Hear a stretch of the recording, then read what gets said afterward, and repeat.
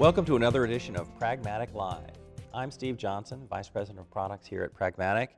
With me today is Keith Finnick, who is Vice President of Software Analytics at Revolytics. Welcome, Keith.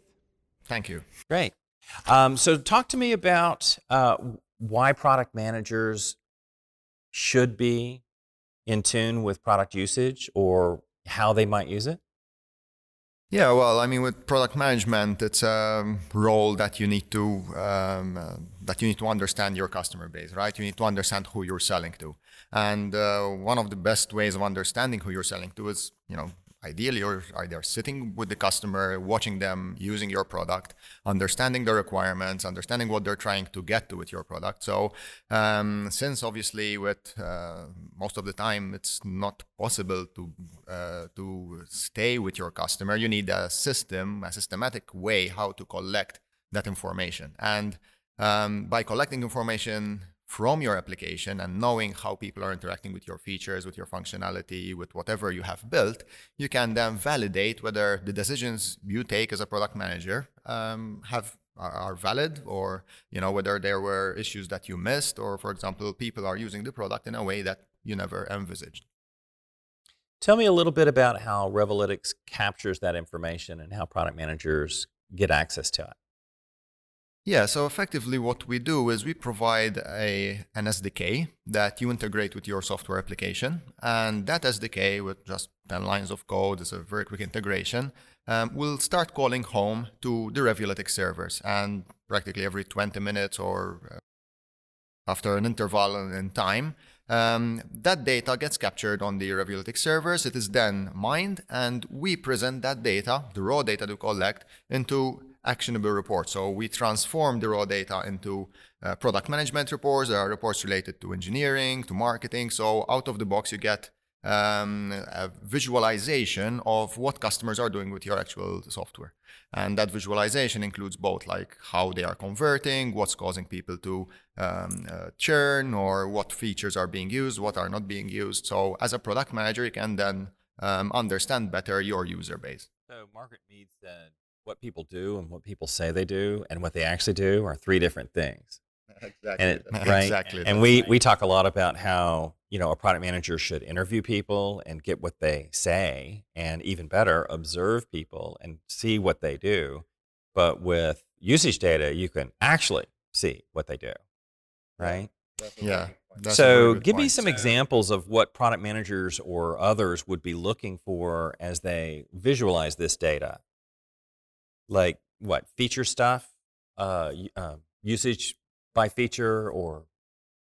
Yeah, I mean, there are various aspects. For example, you can start with the very basic metrics of, some people don't even know how, some software companies don't even know how many people are actively using their software. So just that basic metrics of, hey, do you have 5,000 people active every month, or do you have like 15,000 people active every month? That might change your perception on, your deployment or your adoption rates.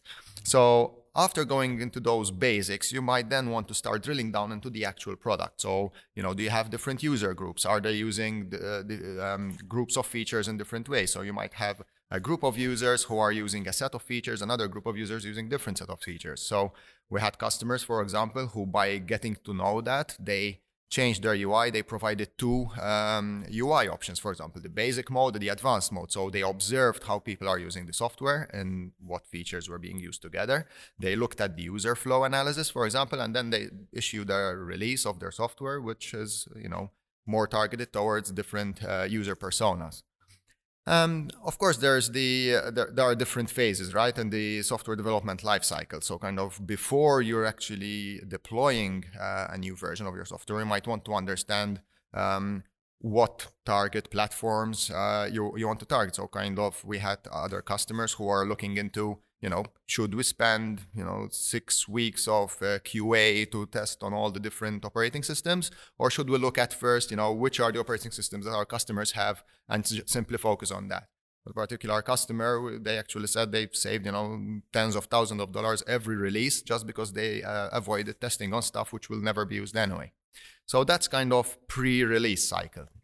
And then there is obviously the post-release. So when building the roadmap, you have taken some assumptions. Maybe as a product manager, you use your gut feeling based on what you hear out on the market, and you develop features and you throw them out there. You might have even developed features because they were requested by customers. So then, like, back to your point, what people say they want and what people actually do or really need, they can be quite diverse. So looking at how people adopt those new features you implement might help you validate whether what they were asking for is actually what they actually needed. So that's something that, and we have customers who were scratching their head as to why is this happening? Why are people doing this like insane behavior with their software? Then when they dug deeper, they found out that people had these strange requirements, custom requirements. Sometimes you feel like shooting yourself when you like build this accounting package and people just use it as a calculator. So. And it varies from the very, very early stages of launching a new product or a new feature, all the way down to maybe doing A/B testing when you have different builds, or when you're going into testing, for example. We have the system also collects data related to if there are any crashes that occur, rather than crashes or exceptions. So you would be able to tackle problems before they are reported by customers, thereby keeping customers more happy. Because before they even reported or noticed the problem, you have already a build out there that fixes the issue. I know through my career there have been a number of times when customers keep asking me for a feature that I know we have. So obviously there's something wrong in the way we're presenting the user interface. Can I get any insight in a situation like that? Yeah, I mean, that's an interesting point. One of the types of reports that we provide is related to user flow analysis. And that literally shows you what are for example, the 10 things that people do as soon as they open the application, or what do they do once they click on this menu button. So by looking at user flow analysis, you are able to follow a user, not an individual user. You can go down to the individual, but it's sometimes more effective to look at the aggregate data and see, what percentage of users are getting lost on the step 3 of the wizard, for example. Do I have a problem where people are not understanding where to get access to this feature? So they're clicking around like 5 different items before they actually reach it. What do they do exactly after using that feature? Do they close the application? Do they move to another feature group? So, is there a way maybe for us to provide shortcuts, because people are always taking the same 5 steps to do something? And that was something that, had published actually a case study with one of our customers that it was a very old application. It was a legacy application in the CAD/CAM industry. They had, over 1,200 features in this like elephant of a product. And they were at a stage where they really wanted to improve the UI, totally change the UI to a more modern look and feel. However, they wanted to first study how people were using the exact feature. So what they did is they spent around a year or so analyzing, what feature groups were being used by different users. Then they totally changed the UI to a new ribbon layout interface, and they simplified the UI in a way that all the feature groups that were used together were grouped up under the same set of functions. So customers that were using their software to do certain features, to do certain functions, were not really inundated with all the other noise of features that they didn't really care about. And with usage intelligence, that's something you can do very easily with usage intelligence, because you have all the data. They actually estimated that it would have taken them around 3 years to actually do this if they didn't have usage intelligence embedded in the product. And obviously it saved them a bunch of money, and it allowed them to go to market much faster. Well, it's the instrumentation at the product level that we've come to expect from managing a website. Exactly. Right? I can see in a website, I can see cart abandonment, and in the analog to that would be in usage data. It's like they go through 3 steps of the wizard and then they bail, or they always take the defaults on every page of the wizard. So why the heck are we having the wizard? So that kind of visibility up to now, we've really only been able to do by observing with our eyes. And so this is pretty cool. Give me some tips on how I might use this information to persuade leadership.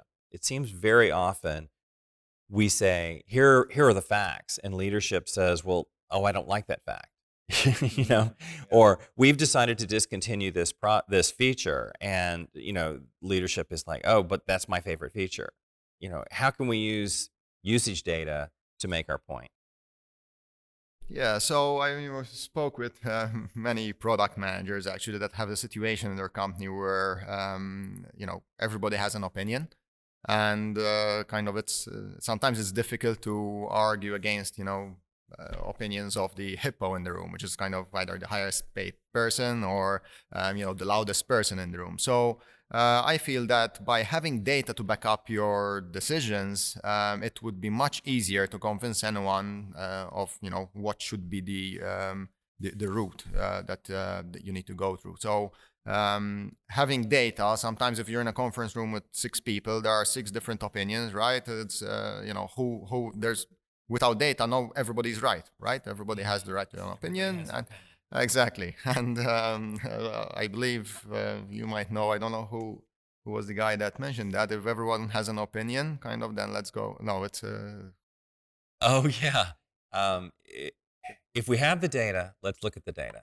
If all we have is opinions, we'll go with mine. Then let's go with mine. Exactly. And that's like literally what happens in such like roadmap decisions, I mean, I know Microsoft stops supporting operating systems after 7 years, except when they don't, right? Sometimes they extend it because, oh man, did we love that OS.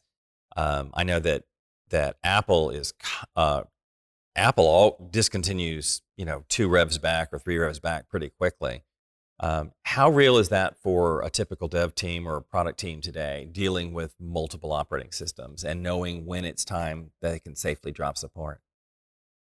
Yeah, so I mean, we see this very frequently. I mean, I had a chat like just 30 minutes ago with a guy up here in the industry conference, and they were saying like, listen, we have a product that's like 10 years old. We've been adding features to it. We never ever removed a feature, and the reason we never removed it because we don't want to like irate any one of our customers who might be using that feature. The thing is, we have no idea who or how many people are using it.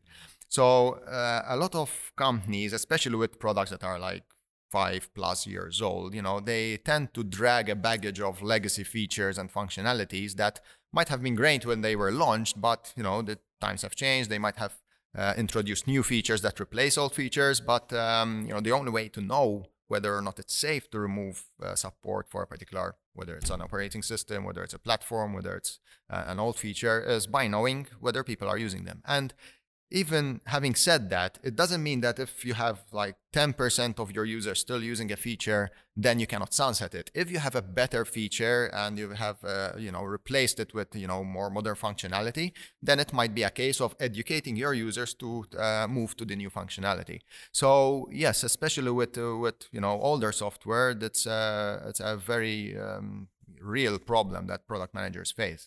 And right now we're also facing a number of customers who are, or even prospects, moving from like legacy desktop into cloud. And that's, once again, is another decision that is related to this. It's like, okay, what should we port to the cloud and what should we leave behind? How do we know? Should we spend like, a couple of years implementing everything we have in our desktop application to move it to the cloud? Or should we just look at what is currently being used and how we can make it better in the cloud and, start with a clean slate? And that's a very common situation. Real right now. I was talking to a client just yesterday, and they're like, "We have our old system. We're moving to the cloud. We don't know what we can safely leave behind. What's the 20% that meets 80% of the usage?" So having product usage data would be key to that. Any advice to product managers on selling the idea of embedding, having usage data produced within the product? I mean, is this a easy sale or is this a hard sale? Yeah, well, it depends a lot on the mentality of within the company. I mean, there are some companies or executives who are very, very data driven. There are others who still trust their gut feeling more than anything else. Sometimes data can kind of conflict with somebody's gut feeling. So that might be seen as you know what, let's go with my idea. Don't introduce any new sources of intelligence into this office. But I would say most companies have now realized that having usage data, like that usage data has a direct revenue impact on the company, because if you're going to save time in QA, you're going to save time in the building the roadmap, you're going to make less mistakes, you're not going to throw stuff out there that is not used because you have observed hopefully what people wanted or what people needed. So it has a direct revenue impact. And this is not a licensing system where obviously you know, you have the $1 label with every license that you sell, but it's still applies directly to all the different pieces within your software development lifecycle.